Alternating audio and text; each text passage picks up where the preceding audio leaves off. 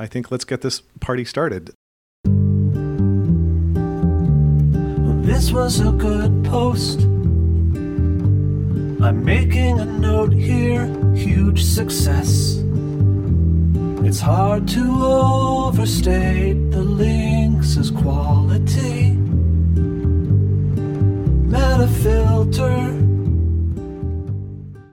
This is episode 186 of the Metafilter podcast. I am Josh Cortex Millard. And I'm Jessamine. And we have with us today as well... Loop. Hi, everyone. Hi, Loop. Hey! So we are we're finally getting another person talking on the podcast again for the first time in forever, and I'm very excited about that. And yes, thank you for your feedback. Thank you for it in theory. I haven't read it, so thank you for your cards and letters. We'd like to have someone else on the podcast. We hear you loud and clear. But yeah, so here we are. We are podcasting, and that's it. That's the plan. How the hell are you guys? Pretty good. And, if you missed it, we also did a half-month podcast talking about vampire video games and the television show Severance. And we got 6 comments in that thread, so a lot of people were excited about it. I think one of them was mine. Yeah, I'm not sure any of them were about either of the specific things either. I think it was just people being supportive, so... I appreciate that. Unannounced, unpromoted, extremely niche discussion of a couple media properties. That's clearly the future of this stuff. But yeah. Well, so we should probably talk about why we asked Loop to be on this podcast, besides that people asked specifically for this. Yeah, well, I mean, that seems like a good plan. Well, I mean, and there's the, we are in the post-transition area. It's how I am thinking of it. You like to say we're in the post-transition area because it's the post-transition area for you. Yes. No, for us, it's pretty much the beginning of it. Yeah. Mr. I quit my job. Yes. We're in the transition era. Yes. Maybe we can all agree. We're in the I'm unemployed era, and the things I used to be doing, Loop is doing many of them, and one of the things I used to be doing was owning the company, and Jessamine, you're doing that. And am I though? How's that going? Well, I mean, you own it. Everything else. I have the stock transfer, but the business isn't licensed in my name. We're still, we should be able to take care of that. Yes, we. Just, I wasn't going to bring it up. You brought it up. Well, no. It's dangerous for me to get into anything that involves me getting shit done. That's a real own goal on my part. But I respect that. It's summertime. Yeah. It's fucking warm here too. But yeah. So you two. Doing Loop. stuff. You two both know more about what's going on Metafilter in the last couple of weeks than I do, and that's very weird and exciting. And I'm glad to have you here to talk about it and your experiences and whatnot. Well, I feel like we should talk about Loop a little bit first, because I firmly believe people are probably bored with me and the ups and downs of my life, but we don't yet know anything about the ups and downs of Loop's life. And Loop, if you care to share, Give us your 30-second Loop elevator pitch, and we can go from there. That's actually funny because, I've been here for a while now, right? And now when I think about it, I've been super quiet. I'm one of those people who are in the background all the time. And so what can I tell you? In the past 15 years of my life, literally anything in my life has been internet related.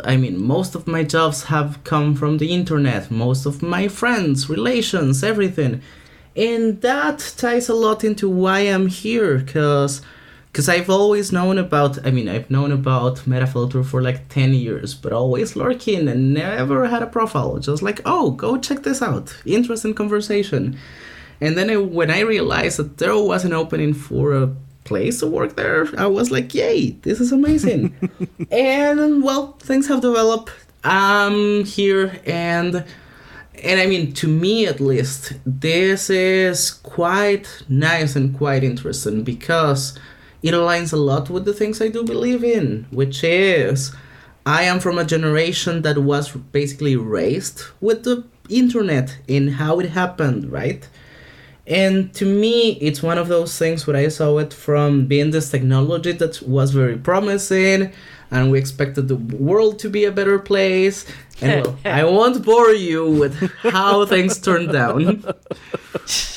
So I'm one of those believers who think that there's still a lot of work to do to make the internet a better place, right? And I actually think that this is one of the places I believe in. That's Definitely. pretty much... Oh, Yeah. sorry. No, that's pretty much what I have. I'm looking at your profile and noticing you have a birthday coming up in a couple months. Yeah, I'm a Leo. I'm a In case Virgo, people- so my birthday's a couple weeks after yours. Oh, there you go. Didn't know that either. Which, I'm a Taurus, by the which way, means I don't believe in astrology. I mention it because people care, and I have this thing where, well, if you care about that bit of data, I'm going to provide it. But myself, I don't even really know what that means. All I know is the Virgos are like the uptight neat freaks, which is like both kind of me and absolutely kind of not me. And more to the point, like my birthday, I believe this year is on American Labor Day, which is like kind of fake Labor Day compared to May 1st. And this year, like every year, I always do this thing that I call the Virgo month of leisure, where it's like you're uptight 11 months of the year, take this 1 month to relax, and then I always comment on what a joke it is that it's always the busiest month of the year, save maybe the holidays, and it's just always very funny. You know, it's actually interesting for me because there is this thing that by the end of August, always in the past years, it's the busiest part of my entire year. So it's generally like my birthday, it's something that I get to celebrate or do something about it by like mid-September or so. Yeah. I just gotten used to it. I mean, there's no way around it. Yeah, I think I mean, I think that's good, though. I think having a birthday month is... I don't know. I mean, I know there's a back and forth on Ask Metafilter about how much grown-ups should celebrate their birthdays, but I gotta say, I am definitely on, like, team birthday celebrations. I mean, I think they should celebrate them as much as they want to. That's the thing. Right? There's obviously no moral absolute here. It's like, you know, do what feels good for you, and if someone is doing something that you don't think you would do, don't do it. That's, you know... Mind Also, your business, basically. Also, I think it's the cultural thing around it because, for example, here where I come from, Costa Rica, everybody does. Actually, the older you get, the more important it is. And then my second family is from Taiwan. I mean, we are not a lot of family, but they are my family. I was raised with them, and with them is the other way around. You just don't celebrate them ever, right? Like, not even for children. No, not at all. And it's a cultural thing where how they celebrate things is like when you get married, for example, and they are like, sure, so you will give presents to the people who go to your wedding ceremony. And I'm like, isn't it the other way around? Right. So yeah, no. I do think that it's one of those things that you can adjust to your culture and the people around you, and at the end of the day, just have fun and enjoy it in the best way you can. Yeah, exactly. I think yeah. in the United States, the understanding is like, you know, birthdays are more for children. And I'm just always like, why? Like, we can all do a thing.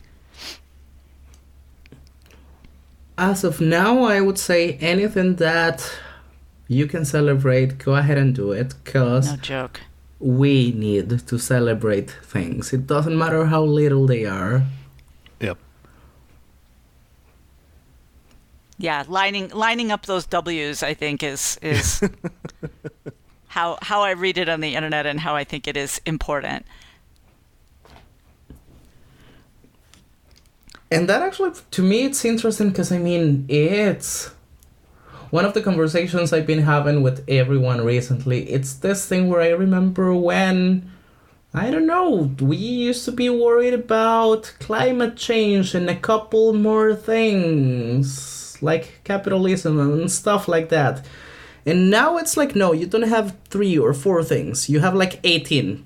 Good luck with that. You don't have the luxury of only worrying about capitalism right now. Exactly. So that to me also means that every little thing that you have in life that you can actually enjoy, do it. So for example, when it comes to the birthday, for me it's one of the important things where I am like, I don't know if I want to celebrate it, but having a reason to actually get together with the people I care, I will be like, yeah, I'm totally celebrating my birthday. Actually, it's just pretextual, and it's a way to get them together. Yeah. Yeah, exactly. In the before times, a lot of times I'd be like, all right, we're having a big dinner out at, one of the few local restaurants, and it's on me because it's pretty hard to run up a huge tab at any of the local restaurants. And, not a big outlay. Everybody gets kind of the one day hookup, and then everybody gets to kind of hang out with each other. Like I'm waiting for that to be a thing we can sort of safely do. Moving forward. Like I'm still like pretty much no to indoor dining, but like we're in outdoor dining weather, and a lot of our restaurants finally have sidewalk service, and yeah, we'll see. Couple months. Yeah. One of the things I do a lot is cooking, because I know that whenever I say I'm going to cook something, people will show up. Ha! So yeah, that's my way to actually convince people to come. I'm like, yeah, I'm making something. Whatever it is, paella, you name it. But people will show up if they know there's food. Oh my gosh, paella, it's been so long.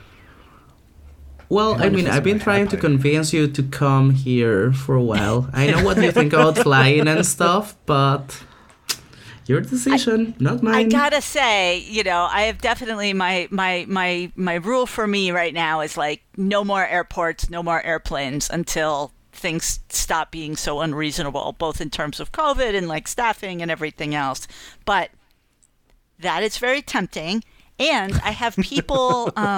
Friends of mine who live in my town here, which is, small town, 4,500 people, and they have a place in Costa Rica that I think they like Airbnb a lot of the time. I don't know where it is. I'll figure out where it is. But they've been forever like, come to visit, come. And I'm like, oh, I haven't been to Costa Rica since I was in my 20s, I think. And also there is that thing where in Costa Rica you're never over 3-4 hours away from anything. And that's weird. I mean, if you have to drive 3 hours or 4 hours, it's like, it's far. Other than that, pretty much everything is 1 hour away, so. Which is glorious. You can go to the mountains, you can go to the ocean, you can go to yes. And I miss the amount of bird watching I could do there was truly like more different kinds of hummingbirds. We have like 2 kinds of hummingbirds here. That is crazy. I literally, as I mentioned, I just came back from Mexico City, right?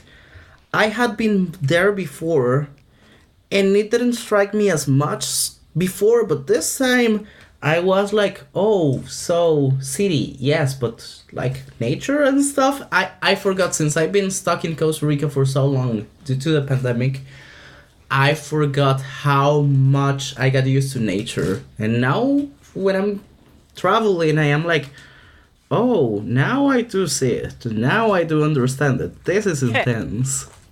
Yeah, I went to Montreal for a work trip a little over a month ago, and Montreal's lovely and the people are lovely, but it was like a city, and it was fun to walk around. It was fun to have like a place you could get food at 10 p.m. but I had to reacquaint myself with traffic and like just congestion. There's just people everywhere, even though masking was pretty good.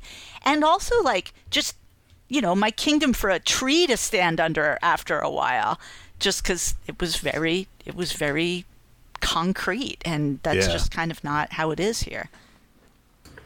Though I have to admit, one of the things that I've been missing a lot since I've been stuck in Costa Rica for so long It's I miss actual seasons. I miss to see the fall. I mean, right now the thing that to me is driving me crazy is knowing that we are in the middle of the summer, and here it's like sunset will be always like 5-6 p.m. That's it, right? And you have those long days during the summer. I miss that so much. Right. Yes. Yeah, because Costa Rica's enough more south that you don't get the big long stretches for. Here you get two things. It's either rainy or not so rainy. That's pretty much it. There's no fall, there's no winter, there's no summer, there's no nothing. It's like eternal spring, something like that. Yeah. Well, and Which I guess sounds nice, but I miss it.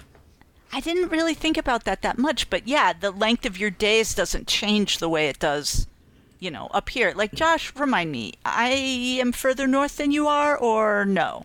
I'm about 44. I don't remember. I'll have to look at a map. I think we're actually about the same. Yeah. I think so. One of we just had solstice, and it means that, longest day of the year, and it's glorious having, there still be enough light to kind of walk around, at 9 p.m.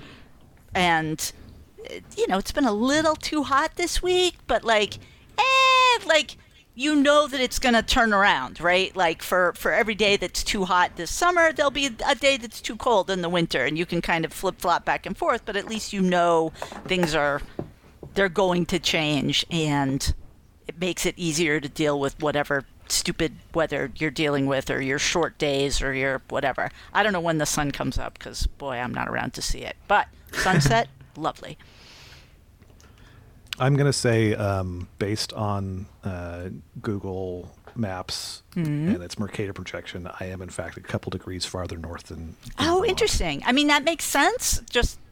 But I'm never sure. I always know it's just not what I expect, basically. Yeah, well, I mean, it's so much snowier where you are than it ever is here. And, it's not my latitude. It's that we're, by the ocean. Well, I mean, you're by the ocean as much as we are almost. But, we've got the Cascades right here. And it's not so much with that mountainous microclimate over in New England. Ah, the ocean.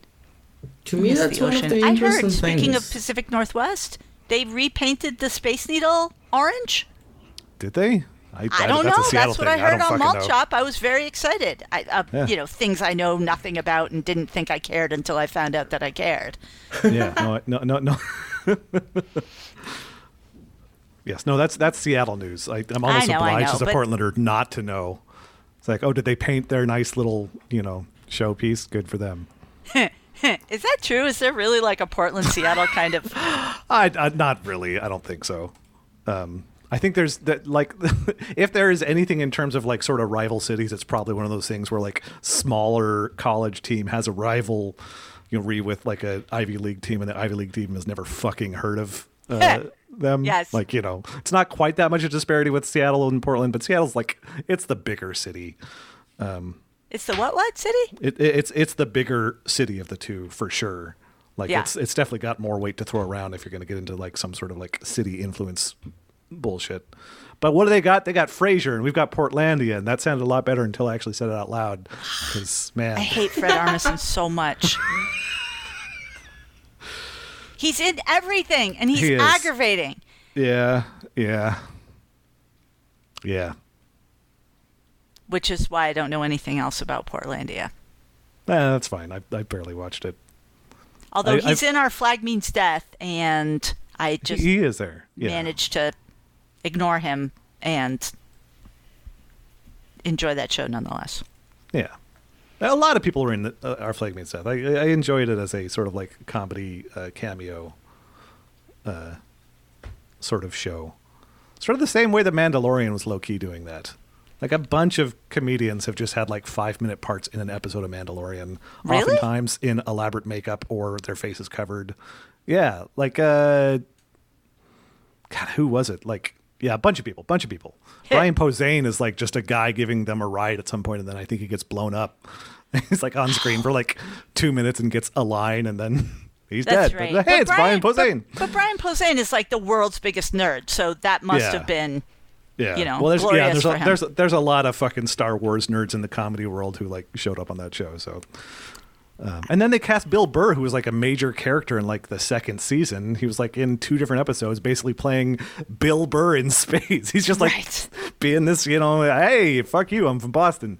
I somehow never started watching season 3, and I don't know why. Did season 3 come out? I if it has, I haven't. Whatever watched was anything, after so. the Bill Burr. I mean, Yeah, like I just did. Yeah, I think that was season 2, and I don't know anything about season 3. I should probably make sure I even know what I'm talking about. As per No, you're usual. thinking of Succession. Call back. Anyway, Yeah. have you been watching anything in particular, Loop? Any media content you want to go off on a tangent about? I mean, the thing is, recently I haven't been watching as much TV because of 2 things. First, lots of work, and second, I've been avoiding screens because of the pandemic specifically. I've been more like, okay, go for a walk, go find nature. However, there is this thing that to me is, I love Westworld, and actually they just started the 4th season last night. Yeah, I just saw a reference to that being back on. I got about halfway through the second season and then like got distracted, and that was not a good season to get distracted halfway through because like it's clearly 2 different timelines and 2 different Bernards and something going on, and I'm just gonna have to start from the start of that season again to like figure out what the hell is up. I totally recommend it. To me, it's the acting that actually I love, and then science fiction. Like, I'm totally into science fiction. Then, aside from Westworld, now that I mentioned science fiction, I tried to watch the adaptation that they made of Foundation from Isaac Asimov. Oh yeah. And it's interesting. I mean, what they do is kind of try to go over the things that are not covered in the books. The books are very about what happens, but the actual series are about how it happens, right? Yeah. And it's interesting, but I mean, there is this thing that when you read a book, then you see the adaptation, you will never be satisfied, right? Of course. Never. So yeah, I mean, those are the 2 things that come to my mind recently. Other than that, I have been avoiding screens. I mean, most of what I do at this point is reading, but watching TV is not so much. That is I had it wrong with The shockingly Mandalorian. Reasonable. Oh yeah. Yeah, I have only seen the first season, and so second season, I guess the Bill Burr season, is what I haven't seen yet, and the 3rd season has been announced but not completed. All right. But That's it looks your like Star Luke, Wars show update. It looks like Loop and I are both fans of space westerns, according to Wikipedia. Looks like, yeah. Westworld, Mandalorian, Farscape, which I loved, The Expanse, which Farscape. I loved the books and was deeply unsatisfied with the show, and Firefly. I'm about, let's see, I'm 4 books into the Expanse books. Oh, and nice. Really enjoying it, and just sort of taking it as the holds come along. So every 2 months I read another one. But that works out okay. But yeah, no, I'm really enjoying it. I'm really curious to see where the book series goes, because I liked the show a lot, but I started with the show and I still felt like the show just really kind of wrapped up in a way that was like so like it feels like there's and did room the to show move in the end? books. Like, Yeah, the show ended. okay, And because it the felt- books ended, but like the last book just came out fairly recently. So. No, the show ended. I feel like fairly abruptly. Like it feels like maybe they decided not to keep making seasons, or found out they weren't going to be able to do so on the terms they wanted. I don't know. I haven't followed the production at all, but it felt like hitting stop in a sort of like hand-handed Right, like, way. okay, now it's over. Yep. So I'm curious to see where the books go. I think you will like them. I finished the Mars trilogy, and I've just been burning through books, and I feel like maybe Asimov's Foundation like would be a good next set of books, because I need those. The Mars trilogy was good, but I didn't love it, but I did love that the books were very, very long. And I know that's just a weird thing to like go choosing your reading from, but like, you know, I mean, there's something about having that like sort of long runway on something if you get into it and you can just sort of stick with it, you know. I always had trouble with short story anthologies. Not that I didn't enjoy the short stories, but like, you know, I didn't sort of get in a groove as much. Like I had to like mix it up again every like, you know, 12 or 20 or 30 pages. Yeah, exactly. Especially, you know, depending on how uneven the sort of selection is or why they're all sort of selected together, kind of. Yes. I'm also an album person and like a entire discography person. Like I tend to like find an album I like and listen to it a bunch, and then if, you know, it's not a fluke by that band, like do that for each of their other albums, and eventually like, you know, spend a ton of time with those individual albums and those artists rather than doing sort of like playlisty shuffle listening. Right, or like Spotify, find me more music like this one song. Yep. Yeah, which can be nice. I mean, like it's nice to discover new stuff instead of just be stuck in like, you know, my grind, but also a lot of the times they're recommending stuff I'm like, nah. Well, I mean, myself, I hyperfixate quite easily with things. So when it comes to music, it's like, oh, that sounds nice. Let's listen to the whole thing, and let's listen to everything they have ever done, side projects and everything. And then if something, any subject is interesting to me, I'm the type of person who will be at 3 a.m. reading all the Wikipedia pages that are related to that and being like, why am I now an expert on something that I didn't know anything about yesterday?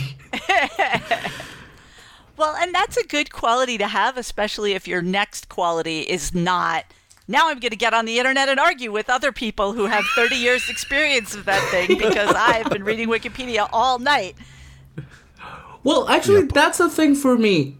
In any platform I've ever used, in most cases, I tend to enjoy more lurking, reading, and listening to what people have to say. Even though I have strong opinions, I'm not the person who will go into long discussions about things. Mostly because, I mean, a lot of the time I don't know where people is coming from and what it means to them, right? So I just tend to enjoy more just sitting and relaxing and seeing what happens and reading to what people have to say. Yeah. I think, and that's it's a healthy quality on the internet, a healthy quality for working with other people on the internet too. To a certain degree, because I do think that the people who are vocal help shape perspectives, right? Yeah. And so if you have something important to say, it's important for people to actually listen to that. And that's, to me, part of the beauty of the internet to a certain degree, right? I mean, when you go into Metafilter, I get to read people's perspectives on things that I am like, oh, it never crossed my mind that you can say it this way. Interesting. And I might have some of those, I just don't get to share them as much. Yeah. Well, yeah, and that's like, I think that's a big part of it. It's like recognizing like there is the value in and the need for like actually saying, okay, this is something, you know, I have feelings about, and this is like important to, you know, be clear where I'm coming from. And then there's the instinct to like, oh, but now there's a text box and I can put words into it, and like finding the difference between just reflexively putting words out there and finding that moment where, hey, this is going to be a contribution. It's, you know, described like that, it sounds really fucking trivial, but like that's a huge part of what's tricky about the internet, and part of why moderation is necessary, and part of why moderation is tricky, and part of why throwing a whole bunch of people onto a worldwide network and just letting things happen, sometimes it doesn't go great. That's partly because, yeah, like having that sense of like, oh, this is listening time, oh, this is actually need to speak time, is, you know, it's a skill set. And now that you mentioned that, to me it's interesting because, for example, so right now I'm hosting a friend who, she's from Costa Rica, but she is living in Finland. So she came for the summer here. And so my partner and myself, the three of us, pretty much tend to consume the same type of content, but we use different sites for that. And you can understand and you can easily tell how the behavior is entirely different, right? So same information, different behavior. And that tells a lot about how communities are built and how people perceive these things and how even technology shapes how you do things. One of the things that I particularly love about Metafilter is this thing that it's not gamified in any way, right? Well, you have other sites, I won't say which ones, where everything is super gamified. Oh, I know. It's obvious, I mean, come on. But there are these sites where people no longer care. It's not anymore about what they have to say. It's more about how do I get people to like what I'm saying. And nobody says anything seriously anymore in those places, right? And I'm like, come on, I want to see the real thing. Right. Or something you actually care about instead of something that's, designed to provoke a response. And I think that sort of harkens back to what you were saying before, Loop, about the idea of, worrying about capitalism. That, part of what we get from the internet is the fact that there are a whole bunch of people essentially using it as resource extraction in various ways, right? That they not only gamify, but they sort of fine tune for engagement in order to do whatever other sort of capitalistic things that they're trying to do. And I think that's why you see, businesses like Twitter that are always kind of tweaking their algorithms or whatever. Facebook, something happened on Facebook this week, which changed, I use this sort of Facebook native ad blocker thing, and something changed, so all of a sudden it wasn't working the way it used to be, and I was just, Facebook is has a lot of utility for me interacting with local people, right? Because they're not using other social media, and that's where they put their events. And all of a sudden, I was seeing a Facebook that was full of ads, and I hadn't before. And I was like, oh my gosh, is this what people are dealing with? It entirely changes your experience. Yes. Yeah, on a day-to-day basis. This is wild, because so much of it was recommendations. Because you liked this one thing, maybe you want to hear about, Catholic Church sex abuse. And I was like, what? What did I click to make that happen? Oh my God. But that I think affects engagement. You liked a thing with a kid in it, Stop. Sorry. No, it's terrible because there is this thing where, to me, it all comes down to the revenue models that we as humans fucked it up at some point, like a decade and a half ago, somewhere there, where there was this thing. I mean, to me, it's super clear because, for example, we were using the internet for ride sharing, right? Now we don't have ride sharing. We have Uber, right? Which is it's a lot more revenue, but a lot less community and humanity to it. Yeah. There, and you see it with Airbnb and stuff like that. All of these services that are mostly about the money and not the community behind it. And to me, that changes so many things, right? Right. I'm still a firm believer in the early stages of the internet. I mean, of course, that's why I'm here, but...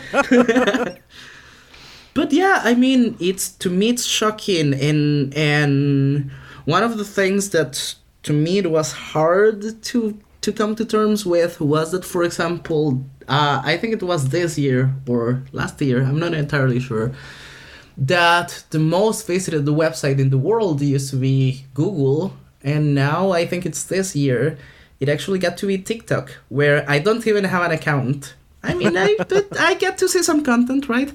But I am and now the more I talk to younger generations, they are like, yeah, I learned this through TikTok, right? And I'm like, well, did you actually check any of the sources or anything? No, that's pretty much how I actually learned about the world outside. It's almost impossible to check a source on TikTok. I know I sound like a weird, cranky librarian here, but oh my gosh. It is not an attribution-heavy culture. I love TikTok. It is easily my favorite social media sort of platform among the big corporate social media platforms in terms of me just enjoying spending time fucking around on it. But yeah, it's almost part of what works about it is there is zero friction for things like writing things up and annotating and being dutiful. Like, no, that's not even culturally in the lingo of TikTok, and that drives me fucking crazy. But well, and then of course we're seeing what we're seeing in the United States, right, where the Supreme Court made their decision based on facts that actually weren't true, but somebody said they were true, and so they're like, sounds right. This was the prayer in school, the coach kind of guy. Yeah. It's fine if you don't know more about it, you don't have to. But essentially, the guy who was the coach was like, oh no, I never, I only pray on my own, and people are welcome to pray with me. And then there's like literally a photograph that Sotomayor included, which was like, nope, this is you and your team. Like, hello now. Yeah. So I as a librarian, I'm slightly concerned about that. I don't want to be in a post-factual world, but it's actually interesting because I've been thinking about that a lot. And one of the things is so there is this concept that to me has been in my mind for the past weeks or a couple months probably, which is how technology becomes transparent, right? So I use reading glasses, and it gets to a point where it's no longer something I use. It becomes part of how I see things, and it becomes part of myself, right? Sure. And we tend to do that. It's just sort of axiomatic at that point.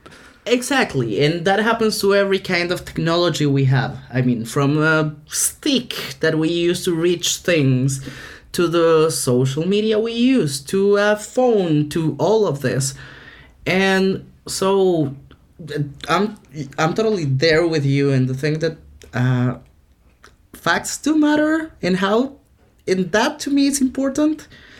And so it's hard to see a world where people will say anything they want, but where are you coming from? Do you actually have anything to back it up?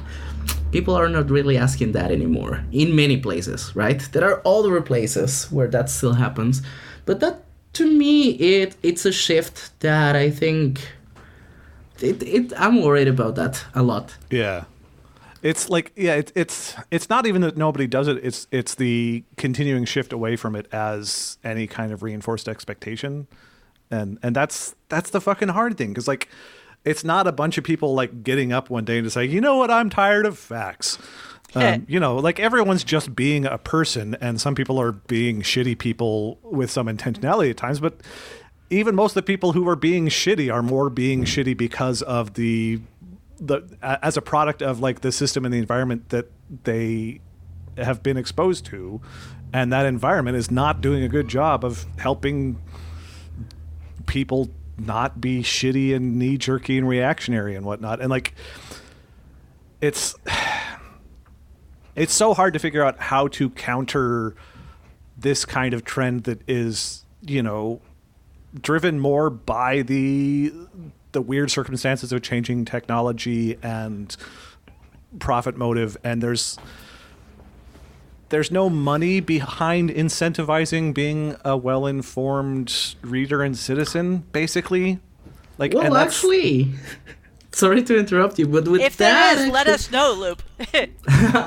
Well, that to me actually it strikes a point that it's super important to me about what is going on with the site right now, which is I've seen websites and things I care about at similar stages already, right? Which is like, from here, what do we do? And one of the things that I've seen happening all the time is they start making decisions on how to monetize, and they either go well or go wrong, but they change the entire blueprint of what the actual service, website, or product was. Yeah, let's change our business model entirely. Exactly. Josh saved us from that. Exactly. I mean, it's one of those things where the decision to actually bring power back to the community, to actually make it more what you like of it, it's a thing that, believe it or not, never happens. Never in the history of internet you'll see how these ideas, it's like take all the beauty of it and then transform it into a business model that doesn't go anywhere and doesn't help humanity in any way. Yeah. So I particularly, one of the things why I show up to work every single day, it's because the way I say it, we're actually making an effort to actually make Metafilter a little bit more Metafilter by allowing members to actually have a say in there. Yeah. And that, to me, it's one of the things that the internet rarely does. Yeah, and Yeah, what we're really hoping, I think all three of us, to be able to do kind of a low-level, subtle pivot to a little bit more, community steering wheel than Metafilter has had before, but with the idea that it should be run, more by the community, which isn't to say like the community clocks in and clocks out, maybe like Loop does, or, Josh did, or I'm supposed to. Sorry, Josh, I keep calling you Josh and not Cortex. I hope you don't mind. Fine. Both have always been fine. Okay. The only thing that's ever weird is like a couple times I feel like in Metafilter earlier this year, a couple times someone who does not know me was really pointedly saying Josh Millard. It's like, well, okay, that's my name. I'm not shy about it, but also, it's kind of like your mother saying, being like, Josh it's like, Cortex Millard, you get down here. Yeah, we don't have a you use my full name to point out how angry you are at me sort of relationship. Like, you can be that angry at me, but like there's other places on the internet. But I know this, Josh, but what's your middle name? Edward. Wow. Yeah. I did not know any of that. I never use it. I've always only ever gone by Josh too, and I may have said this on a previous podcast, but like there's good food carts around here. It's one of the things I like about my neighborhood. And a busy food cart pod where there's like 12 different food carts and people eating and whatnot. They're gonna yell your name from somewhere, and not everybody yells very loud. And Josh sounds is like it's nothing. It's just an ah sound with some wind around it. Yeah. So I've been saying when they're like, oh, what do you want to, what's your name? I'm Joshua at the food cart now, because that's 3 syllables. Is that technically your real first name? It really is Joshua. Yeah. But it carries, like they have to hit 3 syllables, so there's like a melody to it rather than just like ah. Yeah, Jess is absolutely unhearable. And if I hear people talking in a group, I always think they're saying if they say just, and I think they're saying my name. Yeah. But if I say Jessamine, then we've got to do the how do you spell it hokey pokey for 30 seconds. With mine, it's funny because it's this thing where, at this point I just allow people to pronounce it however they want, right? But it's interesting because actually, if you're technical about it, it's actually pronounced Lou. But at this point, everybody pronounces it Loop, which I actually like it. Wait, do it again. Loop. No As P, just Loop. Loop. Oh! Yeah. Yes! Hey! Good to know then. Loop. Oh, don't worry. At this point, I don't pronounce it myself like that anymore. Yeah. Which, by the way, in case you didn't know, that's actually wolf in French. Hey, lupine, hey. What? Mind blown. This is great. I'm so glad we've had this conversation. That's how you get to know people, yeah. Yeah. I'm one of those who, I'm an open book if you get to talk to me, but otherwise I'm a very quiet person, I guess. Once you get me to talk, I don't stop. I admit that. That's always been my experience with like doing social situation stuff. Like I wouldn't say that I'm like an introvert, but like I'm definitely an introvert until we've talked for 5 minutes in terms of instincts. And then like, I will, as longtime listeners to this podcast, no, just absolutely not shut up. But it takes that little bit. You have to like hit that first checkpoint. Right. Tell me a little bit about Gnomic, Josh. Wow. Yeah, oh, well. Man, I have feelings about Gnomic these days. Like, not Gnomic itself, but like the more bullshit has like undermined the basic institutional functionality of a notional democracy, the more a game that's about sort of satirically examining democracy does not feel like anything I'm ever going to want to play again in my life. It's like, right. Oh yeah, let's Let's see how this falls apart. Oh, Gnomic. Yeah, Peter I was talking Subers. to the guy that runs our newspaper in town, and we were talking about this or that. And I was like, well, I'm talking to him like, you're friendly, you're chatty. He's like, oh no, I hate people. And I'm like, what? No, you don't. We're having a great conversation. He's like, I like you. And I'm like, you don't hate people. You're just shy. Like, before you get to know people. He just pretends to like people because he wants those pictures of Spider-Man. What? J. Jonah Jameson? I don't know. It's the first thing I thought of with the newspaper. Please continue. But like, it was interesting trying to sort of delineate like what's introvert extrovert and what's just kind of shy versus outgoing. Yeah. You know what I mean? Like I'm less initially shy with people than I used to be because I would rather get along with people than have them be like, she's weird, to the extent that I can control that. And part of that does involve kind of like, idle chit-chat and how's the weather and how's it going and whatever. And I used to just resent it and hate it. And like, if you read Ask Metafilter, you'll see a lot of people who resent it and hate it. And, oh, sure. But once I sort of figured out kind of the social purpose of it and I could make it make sense to me, it's become something that most of the time, unless I'm exhausted, I actually enjoy. And like, Tim, who runs the newspaper, like, he talks to everybody all the time. Like, he takes photographs for the paper, which is interesting that you mentioned it. And, so he has to go into strange situations constantly and be able to be like, hey, but he's got a status position, which I think makes it easier for him. So that one of the things he's not doing is jockeying for, are you more important than me? Am I more important than you? Like, confusing. I'm just happy he likes me and I'm waiting for, Like, they gave me a little desk at the newspaper, and I'm worried eventually they're going to regret it. And now that you say that, actually, to me it's interesting because I'm one of those people who are like, I don't actually like people until I get to know them, right? Yeah. And I think it's because there is this threshold where you actually have to develop empathy, right? I know where you're coming from. And that, to me, it's something that as a generality, I can't have it that easily. But when I actually engage with someone, it entirely changes, which I think it's just really interesting because that's how you actually engage with people, how you change your mind about how you see things. It's when you actually engage with them, right? Yeah. Yeah. It's like a muscle you flex, kind of, and you get better at it.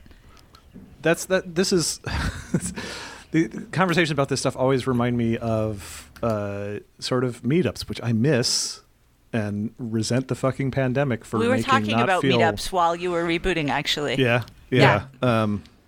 Everybody missed me having to reboot my computer because my voice turned into a robot. That all happened before we started. Because of this old fucking Mac workstation, the last computer Metafilter ever would have paid for, and it's been a few years now. And I finally got rid of mine. Yeah. Yeah.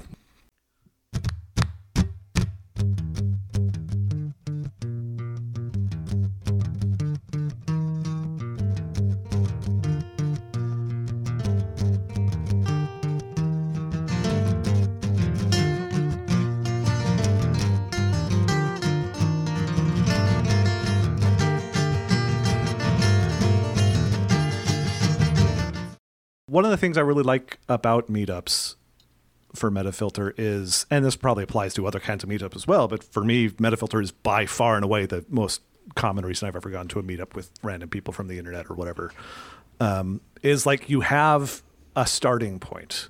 And, whether I should describe myself as an introvert or just describe myself as someone who has anxiety and is bad at initiating small talk, either way, that's one of the challenges of like sitting down with people you don't know already and just like starting to socialize is like you have to break the ice. You have to get things rolling. And when what you have in common is like literally anything anybody remembers that happened on Metafilter in the last week or month, that's a lot of content that from the moment you walk in the door you have as a shared point of interest, which is great because like It's not even like, oh, what have I personally been doing in this creative pursuit we have in common? Like, which is great when you have that, but like it can be challenging if you're like, oh, but I haven't really done anything lately. But if it's like Metafilter, other people have done plenty of stuff on Metafilter.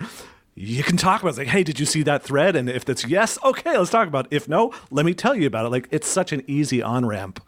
And it's one of those things that just sort of gets you talking in a way that I really kind of appreciate, because yeah, people can sort of come out of their shell when they have something to talk about that doesn't feel effortful. And that's a big thing. Like, that's like, I feel like, Loop, this is the first time you've like been on a podcast with us for like, we're going on 50 minutes now. And I feel like the first 5 minutes was like, kind of like, well, okay, we got to figure out what is the rhythm. Like, we're not saying this out loud, but there's this like, what is the rhythm? What are we going to talk about, et cetera, et cetera. And it feels a little bit stilted. And at this point we're cross talking over each other very naturally, because we sort of, we found that like that thing. Of course. It's not like, and it's not even like it's not the first conversation you and I have had. We've had a bunch of fucking Zoom calls for the last couple of years. Exactly. But like it's a different context, and I don't know. I think it's great because you get people opened up, and then that thing you're talking about with the empathy, it's a lot easier to develop a sense of empathy for other people when you start engaging in sort of like a natural sort of, I'm interested in what this person is saying and how they're thinking way, instead of like, I've got to figure out what I have to say now. Like, that's not a good place to try and and as Jasmine said earlier, I think it's actually one of those muscles that you actually have to exercise, right? Yeah. So for me, it's been like 13 years working remotely. I mean, I rarely get to see people.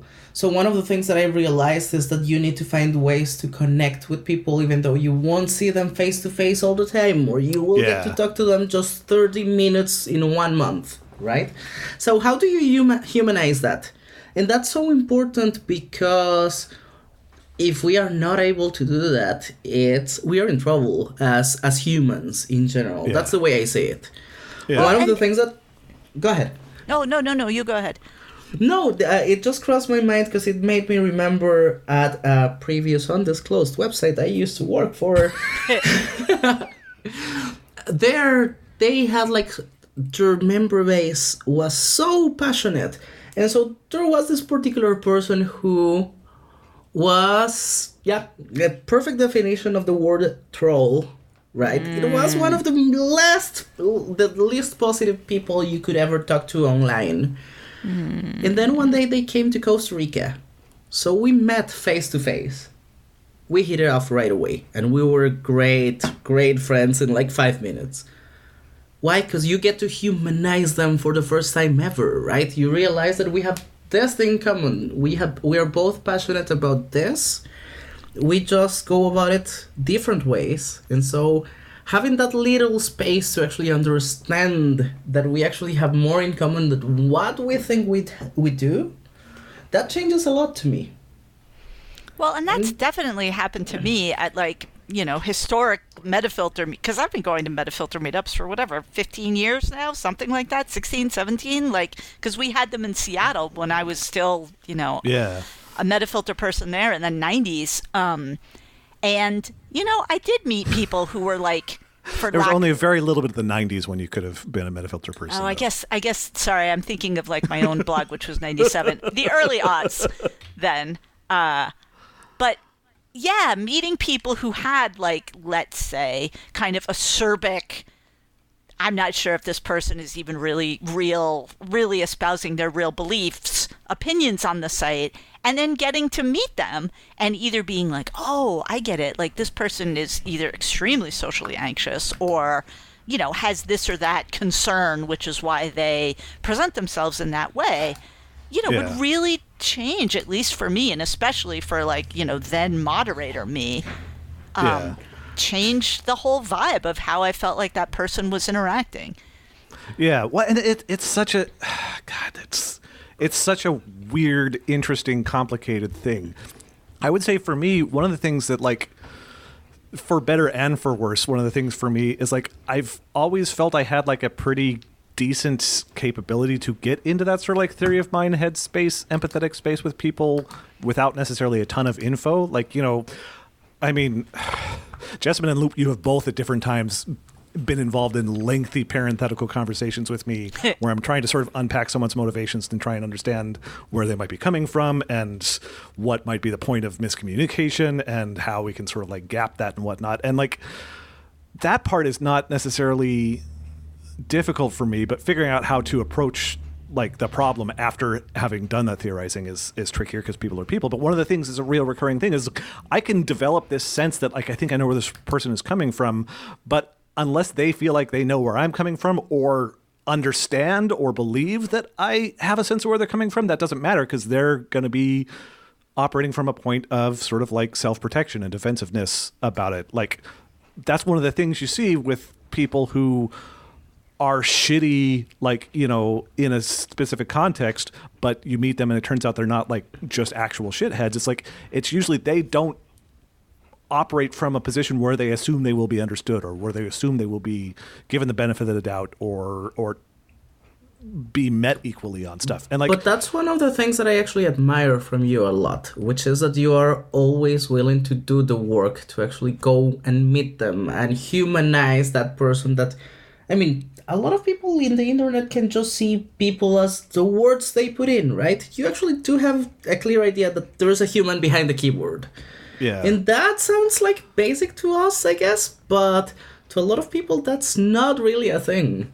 Well, and that's one of the challenges with like a site like Metafilter or anywhere else, and that I think Metafilter does better, but like Metafilter has just as much of a challenge with it as anywhere. Is like, how do you get everybody to be in that headspace all the time? How do you get everybody to be trying to remember to be empathetic and to try and stop and say, oh, I only have a couple paragraphs from this person who I don't know, and I'm having reactions to it that are based on sort of dealing with a blank slate instead of like thinking about why is this person saying what they're saying and what's the context that's coming from. And, you know, it's like and everyone what's should do my a ton lens that I bring to it. Yeah. Yeah. And expecting everyone to do a tremendous amount of work in interpreting things every time is like unrealistic, but fostering, like going back to the idea of like, what does a culture even encourage in the first place? You know, Metafilter's not going to solve the problem of fact checking, but Metafilter can maybe continue to work culturally to solve its own problems of empathy and sort of assumptions and figuring out the lens.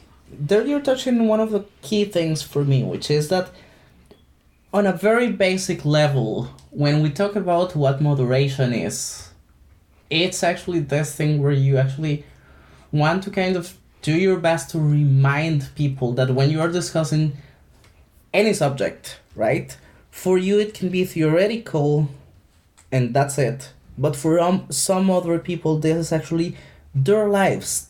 This actually affect them. So you have to, if you bear that in mind, that changes how you talk about it. Yeah. Right? And I feel like a lot of the growth the site has shown over the years on a bunch of fronts is in sort of accomplishing that culture. Like there is a much better general understanding on the site and general set of expectations about that than there have been in the, you know, early days of the site. And, you know, like conversation now versus 15, 20 years ago on any number of topics. You know, you look back at the old threads, it's like, ugh.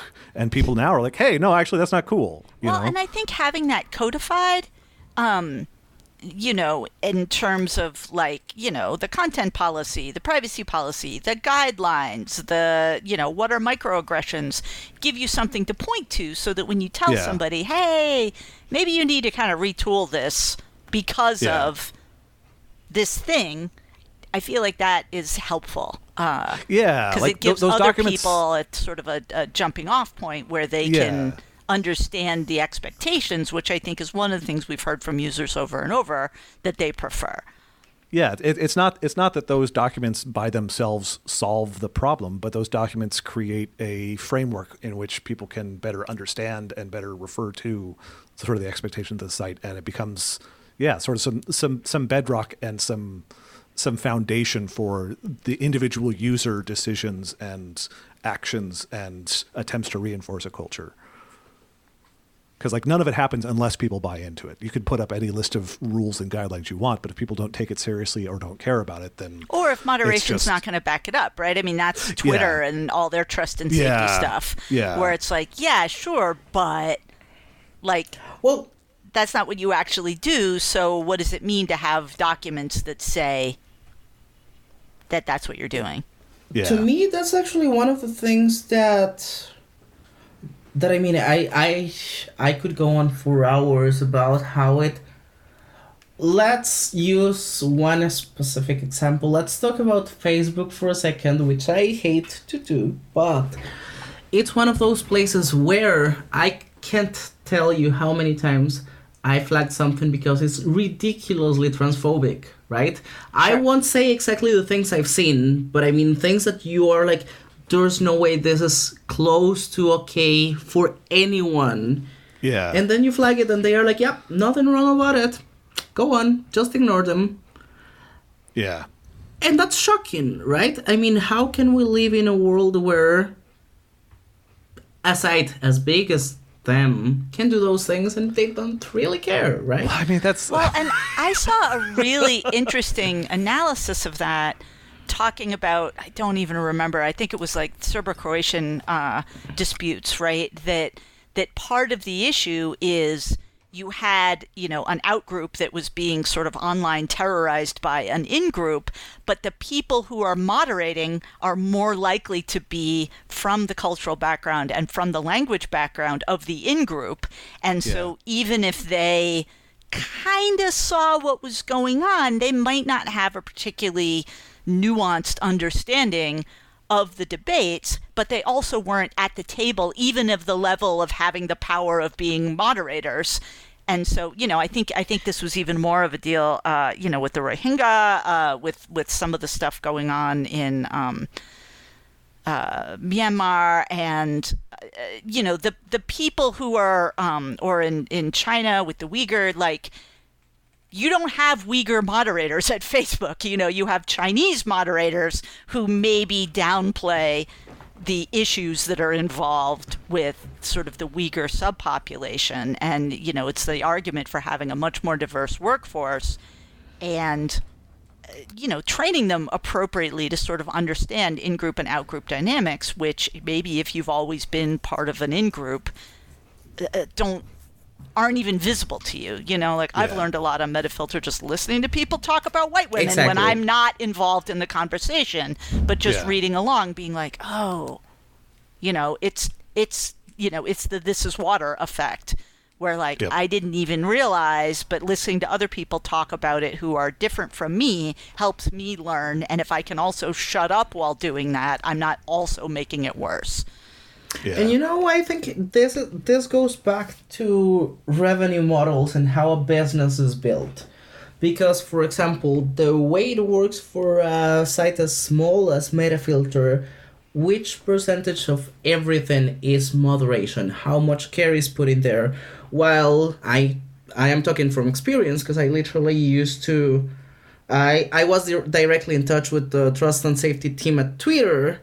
And what they have, it's actually people who will do it in bulk, right? So they have to review reports, like so many of them, that most of the time they have, it's used into just go over the amount of reports you get. And very little of that is into actually learn about the issues that are being reported. And you don't have the knowledge to actually handle all of that.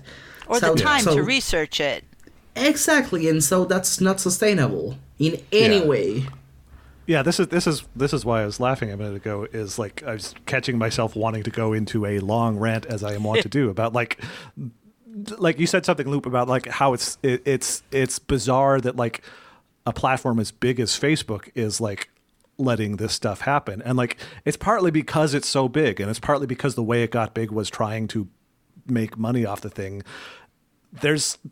There's no clear, profitable way to do an ethical amount of moderation on any of the big social media platforms because they scaled in favor of growth and metrics and profit instead of saying do we have a foundation that we can actually scale up responsibly? And like, who cares? That's not where the money is.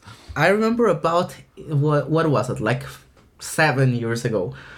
I was I already said it, at Twitter's headquarters, and we were talking to the trust and safety team, and one of the things that to me was shocking is they had their own team of developers. Aside from the normal development team, they had one just for trust and safety where they could request tools and features and things to be built in no time, right? Sure.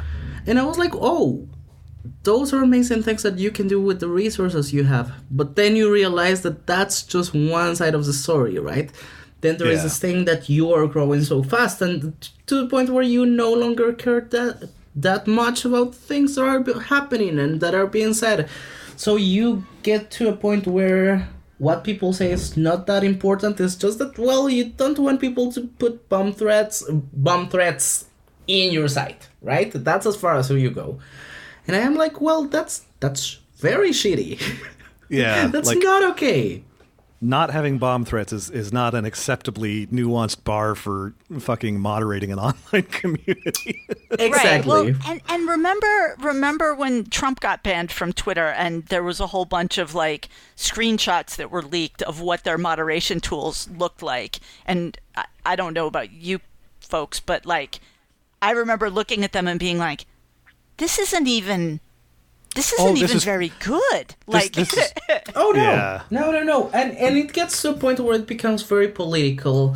Now that you mentioned Trump, for example, it's one of those things where I swear I wasn't there at the table, but I'm pretty sure that decision was made just because of the public relations side of it. If Trump was saying that, but he wasn't that visible, they wouldn't have cared. Right. Yeah. And that's the thing that is concerning, is you need the people who are at the table making decisions to actually care about what people are saying and about...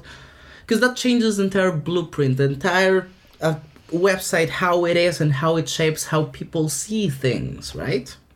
Yeah, Twitter went recently from, like, their reporting for... if you wanted to report a tweet, it changed, where it used to be, quote, using the reply feature to spam, unquote, was enough of a reason to report or block someone. And now that same sort of rule or guideline has been changed to using the reply feature repeatedly so if somebody just replies to you with a whole bunch of like, buy Bitcoin crap, you can still block them, but you can't, you're not going to get that account shut down. And one would assume they aggregate those reports and there's some back-end mechanism that'll go to that. But to what you were speaking to, Loop, the user doesn't see that. And so all the user sees is the website doing nothing, and they don't feel safer or protected. And it's a fucking like 6-click process to seemingly have nothing happen. It's lots of clicking. And Twitter also has this thing now, I don't know if either of you two know about this, but it's called Birdwatch, which, hilarious. Yeah, I've seen it, yeah. I've signed up for it, and what Birdwatch means is when you read a tweet that's like from somebody and it's some garbage statement, you can add a comment to that tweet if you're part of the people in the Birdwatch beta that then can get evaluated by the people in the Birdwatch beta, so that when somebody sees the tweet, it has like a little like, this has been, read more about this or whatever. And so somebody could be like, this isn't true what they're saying, here's a citation, or they're saying this word, but that's not what that word means. Like, you can add context that might not be available in the tweet itself. Now, to be honest, I think most people aren't going to be using it, but it was really interesting, especially with the Supreme Court decisions this week. A lot of people are trying to sort of get their clicks on with hot takes about this, that, or the other. But it's the first time since I've been involved in this that, I've had the ability to both add commentary, but also evaluate others' commentary. And for the most part, I sort of agree with what many people say, that like the truth has a bit of a liberal bias, or, the liberal whatever, that I think there's a lot more people from the right just making crap up. And so it's interesting to see the kind of Birdwatch approach to that, being able to sort of add facts and commentary without polluting the discourse with a lot of people yelling back and forth, for example. Yeah.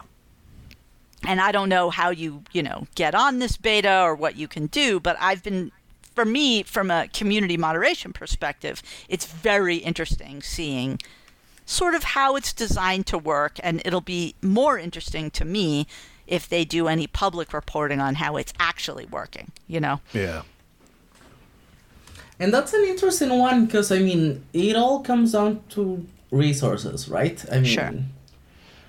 the sites like Facebook and Twitter, like, they are huge, so they do have resources. But then you think about the amount of content that is being created and how problematic it is, or it can be, and then you realize that the numbers don't really add up. I mean, you don't have enough people to actually review all the reports with the time it actually takes to actually make an informed decision on something that it's being reported.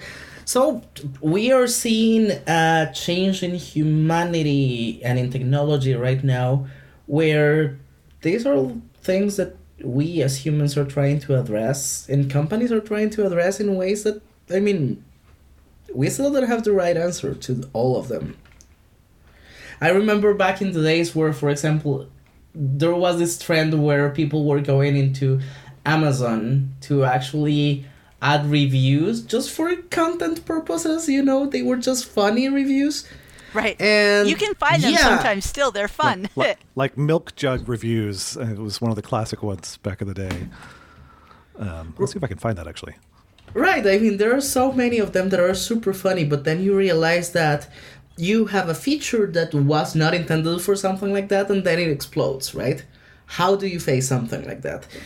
And, I mean, particularly when it comes to the huge sites, you'll see that, I mean, they are failing terribly, and just because they see it from another perspective, which is the main thing, it's revenue and not necessarily content, right? And that, to me, I mean, it sucks. I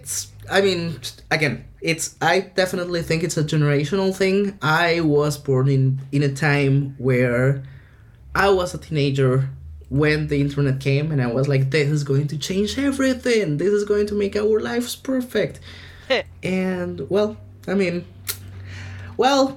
that's all I have to say. Teenagers are teenagers, right? Like, sure.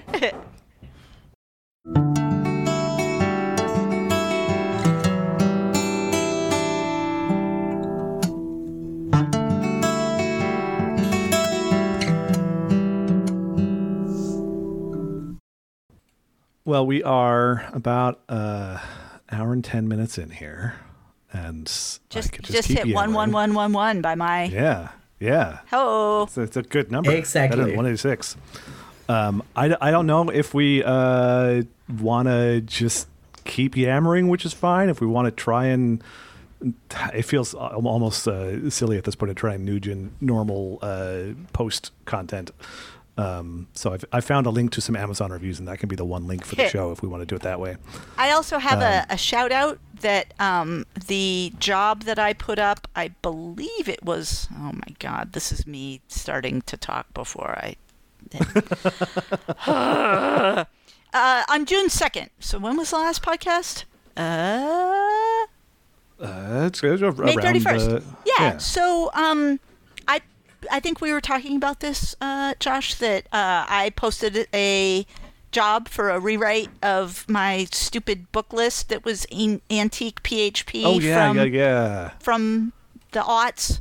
And I found a Metafilter user who took that job and did significantly more work than I was expecting that job to take, but I guess it was a bigger job than I thought, but he was a delight to work with. And that project is now finished, and I just wanted to give a shout out to Mike, whose username I of course don't know because I only interact with him. Oh my God.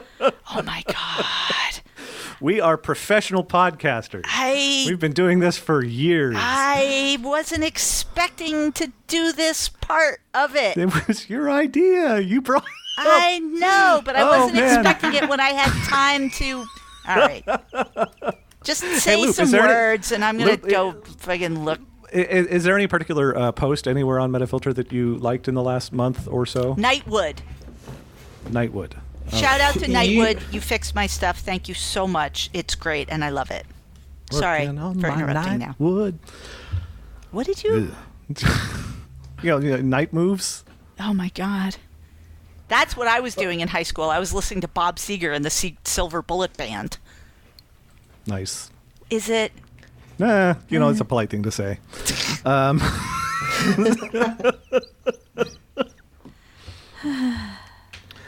So, interestingly enough, now that you ask about posts that I'm interested in, here's the thing. As much as I love the blue, I spend most of my time in Ask. And the reason That's why... fine. Same. No, and the reason why, it's because I actually think that you get, like, so specific questions. Things that are hyper-specific. And you get points of view that I'm like, oh, I never looked at it this way. So I literally, most of my time in the site, it's not even seeing what is new, but I actually go back in time. I start scrolling back and see previous questions, and I am like, oh, that's something I want to know more about. Yeah. On what people have to say about that. And that's where I spend most of my time. When it comes to the blue, the thing is, I actually get to follow all of them. And then it gets to a point where I am like, at this point, in reality, with the pandemic, a lot of it is very tied to things that are going on that I am like, do I want to know more about what's going on with the world? No, absolutely. This is one of the things that is hugely great for me in having left the job is like the last couple months, I haven't really had to pay attention to any Metafilter thread I didn't want to because I wasn't moderating it. And it turns out most of the threads I would be moderating are the ones that I'm not paying attention to. So like I'm looking for like the weird stuff posts and the art posts and the music posts and like oddball technology and the occasional internet drama fracas and being able to just put it down and walk away is fantastic as far as that goes. It's definitely I'm enjoying myself on the blue a little bit more the last couple months as far as that goes. Then I think you're right. It definitely has a lot to do with the fact that you're moderating a lot of them, and then you are like, so you assume a different position there, right? Yeah. Even though I have to admit it, there is this balance that to me it's weird, because then during my days off, I'm peeking in the site and reading things, and then I get to this point where I am like, am I being a user right now, or am I being a moderator? It's a fucking, I tell you, it's one of the biggest mind fucks of this job is like, having to navigate your own understanding of your navigation of that space is it's an Ouroboros of Yeah, Loop and I were talking about this during your lengthy reboot too, is trying to figure out like what time that I'm spending interacting with, Loop or users or you or paperwork is, work time. And what's just me being me, which I would have been doing if I weren't also the nominal owner of. Yeah, exactly. Spoiler alert, the division is not clear right now, and she is underestimating how much I'm time doing she's a putting terrible to do job things. as usual getting paid. This is just the story of my life. Yeah. I will work on it. I have endeavored to work on it. This is sort of endemic to this is kind of like the nature of the Metafilter staffer to some extent. Yeah, I literally asked her to report how many hours she worked. And I reported the literal meetings that I went to and nothing else. Yeah, and I was like, okay, come on. You've been just talking to me. You have spent twice that amount. I know. Well, and I didn't feel like I should count the podcast because Josh doesn't get paid for those, I don't think. No, that's. I mean, when I worked there, it fell into that's one of the things I'm doing, but I've never paid myself an hourly bonus for podcast time. Yeah, and Metafilter used to pay for my phone and does not, and that's fine for doing the podcast. But yeah, it's worth trying to pay more attention without also feeling like, I'm bilking the site of. I don't know. It's a difficult issue for me. I should get some more time in therapy. Yeah, it's weird, stupid complicated emotional space thinking about because like it's Metafilter hasn't been like, you know, riding high on a good budget in a long time, so it's hard not to, by produce of caring about the site and wanting to do stuff for it because you care about it, it's hard not to sort of discount like, yeah, but does that really need like a dollar amount? And I could just do, and like, yeah, it's, you should get paid, and also there's no money, and like, you know, how do you balance those out? And actually, it's fucking that's hard. super funny to me because I have this thing where I had this conversation with Lobster Mitten during the transition and with Jessamine now, where I am like, no, if you were there and you were working, you're supposed to be paid for that, right? But doing it to myself, on the other hand, right? Good luck with that. And also it's tricky because I think, you know, there used to be kind of slush time when moderators, if they had stuff they were working on, could do that during not their moderator time. And so that's been, I think, corralled in a way that's... Yeah, we used to have the flexibility to just sort of like throw some extra hours on, like, by implication, it was just right, on the like I paycheck, worked on the period. FAQ for an hour, so pay me for that, even though it wasn't my mod shift. But it was hard to predict, and as a result, with the necessity of budgeting, and also, unless your mod shift is really super busy, hopefully you can nest those things. Not that I would tell anybody how to do their job, but so that's been a change, I think. What? I know for a fact that you would tell people how to. Huh. If you would like to get into this, Josh Millard, no, we can, absolutely oh my not. God, get into this. I just have terrible instincts, is all.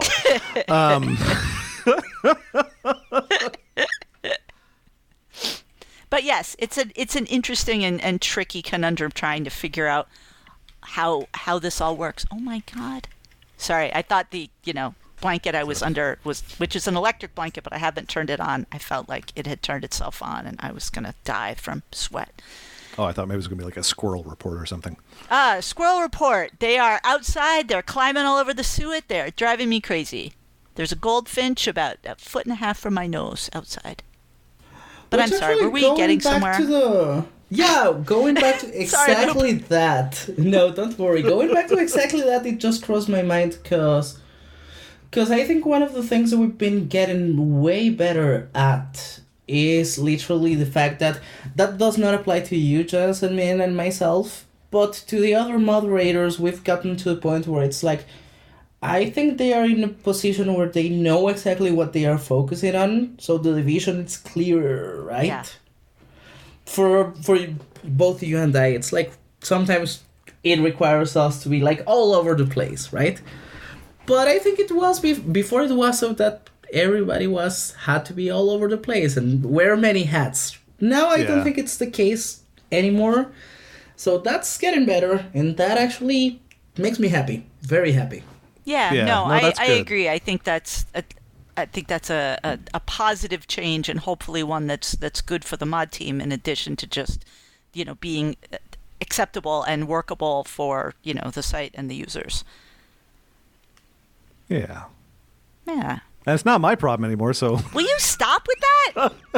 I can make it your problem. Probably a couple more months, to get it out of my system. Isn't that wishful thinking or something like that? It's totally wishful thinking. Yeah, probably. Well, what does they say about, like, you know, the you need like half as long as a relationship to recover from the breakup for it? So like, half or a third. Like 7.5. Like I'll be 50 and I'll be like completely chill about everything Metafilter related by then. So. Until then, I want that for you, Josh. I'm getting there. I'm actually. It's been good. I feel like Matt's there, but let's see if he feels the same way when we cancel his Netflix. He probably doesn't even fucking use that account either. That's probably part of why. This is for people who have no idea what the fuck we're talking about. Like, Loop was looking over PayPal stuff and found a Netflix charge and was like, "Hey, is your Netflix on the company?" It didn't seem like a dodgy thing that you would do, Josh. Well, yeah, no, I've very pointedly not like put anything that wasn't explicitly work related on there, and now I've pulled all that off. But like, you know, it's like, well, no, I don't even have Netflix anymore. But it wouldn't have been on the thing. Could it be Matt's? But we changed all the bank account stuff when Matt left, so it wouldn't be. But it was like the old PayPal account, which has a gigantic storm of payments every month. So finding one line item especially if you're not looking for it, which PayPal does not make it easy to. Like Loop has got this thing that's probably been there for, at least probably 5 years, maybe more. And then come on, let's give you some credit. The thing is that you had to do so many different things, right? Sure, you were wearing 10 different hats. But I'm also like, then fucking Netflix.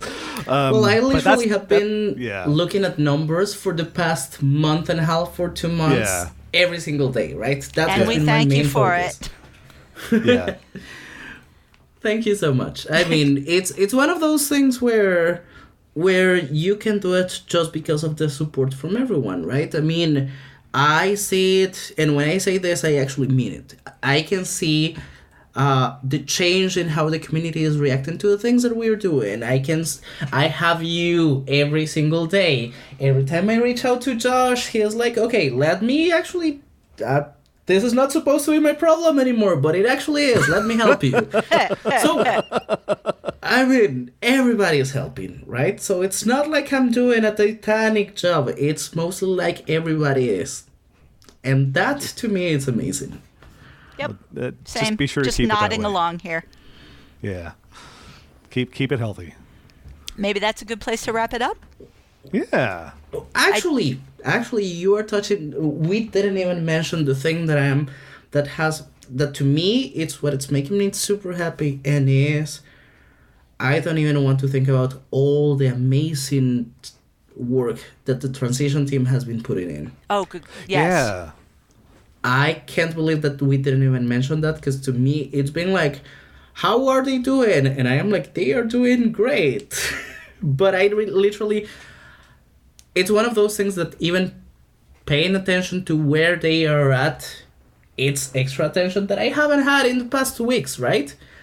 And I check in with them and everything, but it's so much that it actually gives me a lot of perspective into how many things, Josh, you were doing that I would be like, nope, I couldn't have done anything. If it was exactly the same thing, like you were going to be doing what Josh was doing, I would have run away.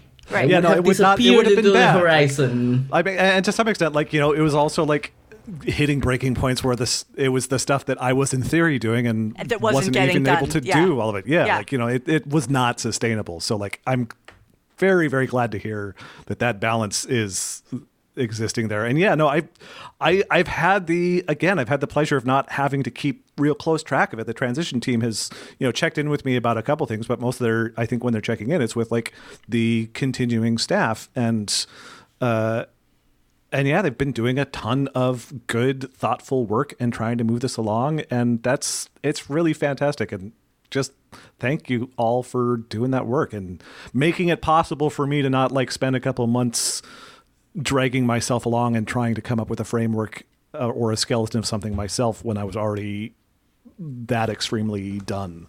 Yeah, and there's been a really nice the people who are going over the survey, there's been a really nice thread on MetaTalk. They're like, look, we're going to change the scope a little bit of the review of these answers, if that's okay with people. And also, does anybody want to help? Because it turns out this is kind of a big thing. And that's actually been going really well. Like, people are super positive about it, which is great.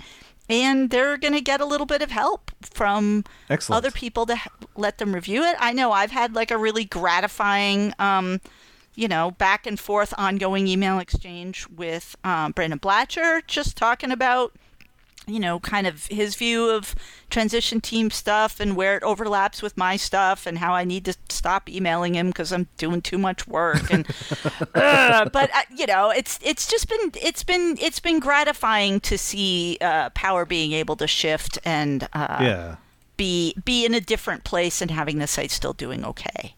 Yeah, and that's part of what will make it possible to keep this sort of healthier, like, future balance. Like that is the thing. Like, if no one person has to do everything, then everyone can have a better shot of doing the things they are doing. And that's like, it sounds simple putting it out loud, but like, I recognize how much I was not like, following that thinking in practice, when I worked there still. So it's great. I'm really happy to see things going along and yeah.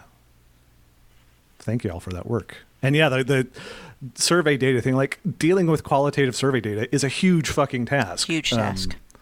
Like it is something, it's a very good thing to get some extra hands on because like it's easy to underestimate how much work it will be. Hey, do you remember the favorite survey, Jessamine? You shut up.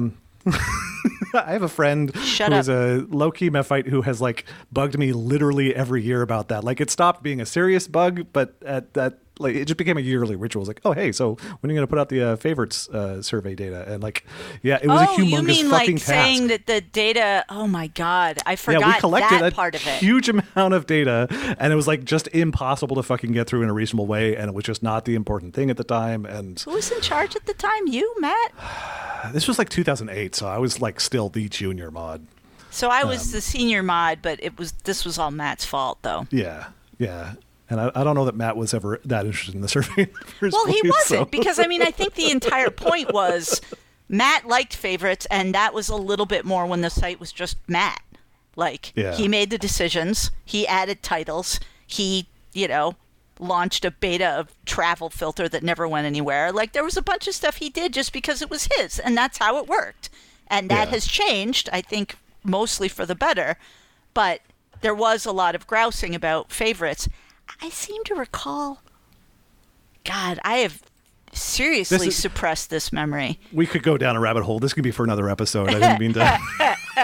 There's a lot we could dig into there. But anyway. But there was a big argument about whether favorites were ruining the site or not. And so in order to get some more data on it, there was a survey, the results of which were never really made first, public, right? that came on the tail end of like experimentally hiding them, which was the thing that got people so angry at us. And in retrospect was like a real bold move, Cotton. That's what I'm confusing it with. Yeah, it's a whole thing. Anyway, thanks for bringing that up. I thought we were having a nice time. I'm just trying to make things uncomfortable enough that we stop so I can go to the bathroom. I'm just grabbing popcorn because literally one of the things that keeps me sane in here, it's the fact that I don't have all of that back. I don't have I think it's what makes you effective, Loop. Yes. Yeah, God bless you. Getting out from 20 years of fucking baggage is like that's a healthy move for the site just in general. 20, 25, 20, 22 and change, going on 23. Hey, the birthday's coming up pretty soon. Like middle of June is the site birthday. I hope you planned something, trust Luke. me, I care like you have no idea about the site and about how things improve and change and everything. Sure. But the thing is, as much as I care, I don't have that many years of baggage to get in the way, right? Yeah. Yeah, it's like baggage in the purest sense. I don't regret having a long sense of history on Metafilter, and I can potentially be a resource now and then to y'all in that capacity. But the baggage thing is like, there's a lot of you have feelings about your family that stop being sort of rational at a certain point because it's just these people you've lived with for so long. It's the same thing happens with online communities, and like there's a lot of people in my family. It's complicated. Anyway, yes. All right. Well, this has been fucking delightful, and we talked about 2 Metafilter posts, and I feel like that's a triumph. So why don't we wrap it up, and we'll figure out what happens next month or middle of next month if we want to alienate a bunch of people with more video game talk. Sure. Worked out pretty well this time. But I have to go talk to a nice lady about strategic planning in public libraries. That's my next meeting. So nice. This has been great. Loop, thanks so much for coming on and being on, and also for literally everything. Yep. But this has been a real pleasure. I'm glad we got to just like yammer like this for a while, and I would be happy to have you on in the future as you are so inclined. Yep. Sure. Same. Thank you so much. I mean, for that matter, you can decide what happens there. Well, I mean, you know when and how to reach me. I'm literally here. It's one of those things where I'm glad to be here, and I mean, I have no opinions on that. Trust me, I need to have opinions on so many things right now that this is one of those where I'm like, nope, no opinions. We're the no opinions squad. We come here and just have blessed freedom from opinions for a while. All right. Well, hey, thanks everybody for listening. And that's a podcast. And we'll do whatever we do next whenever we do it next. Yeah. See you next month. Bye, everyone.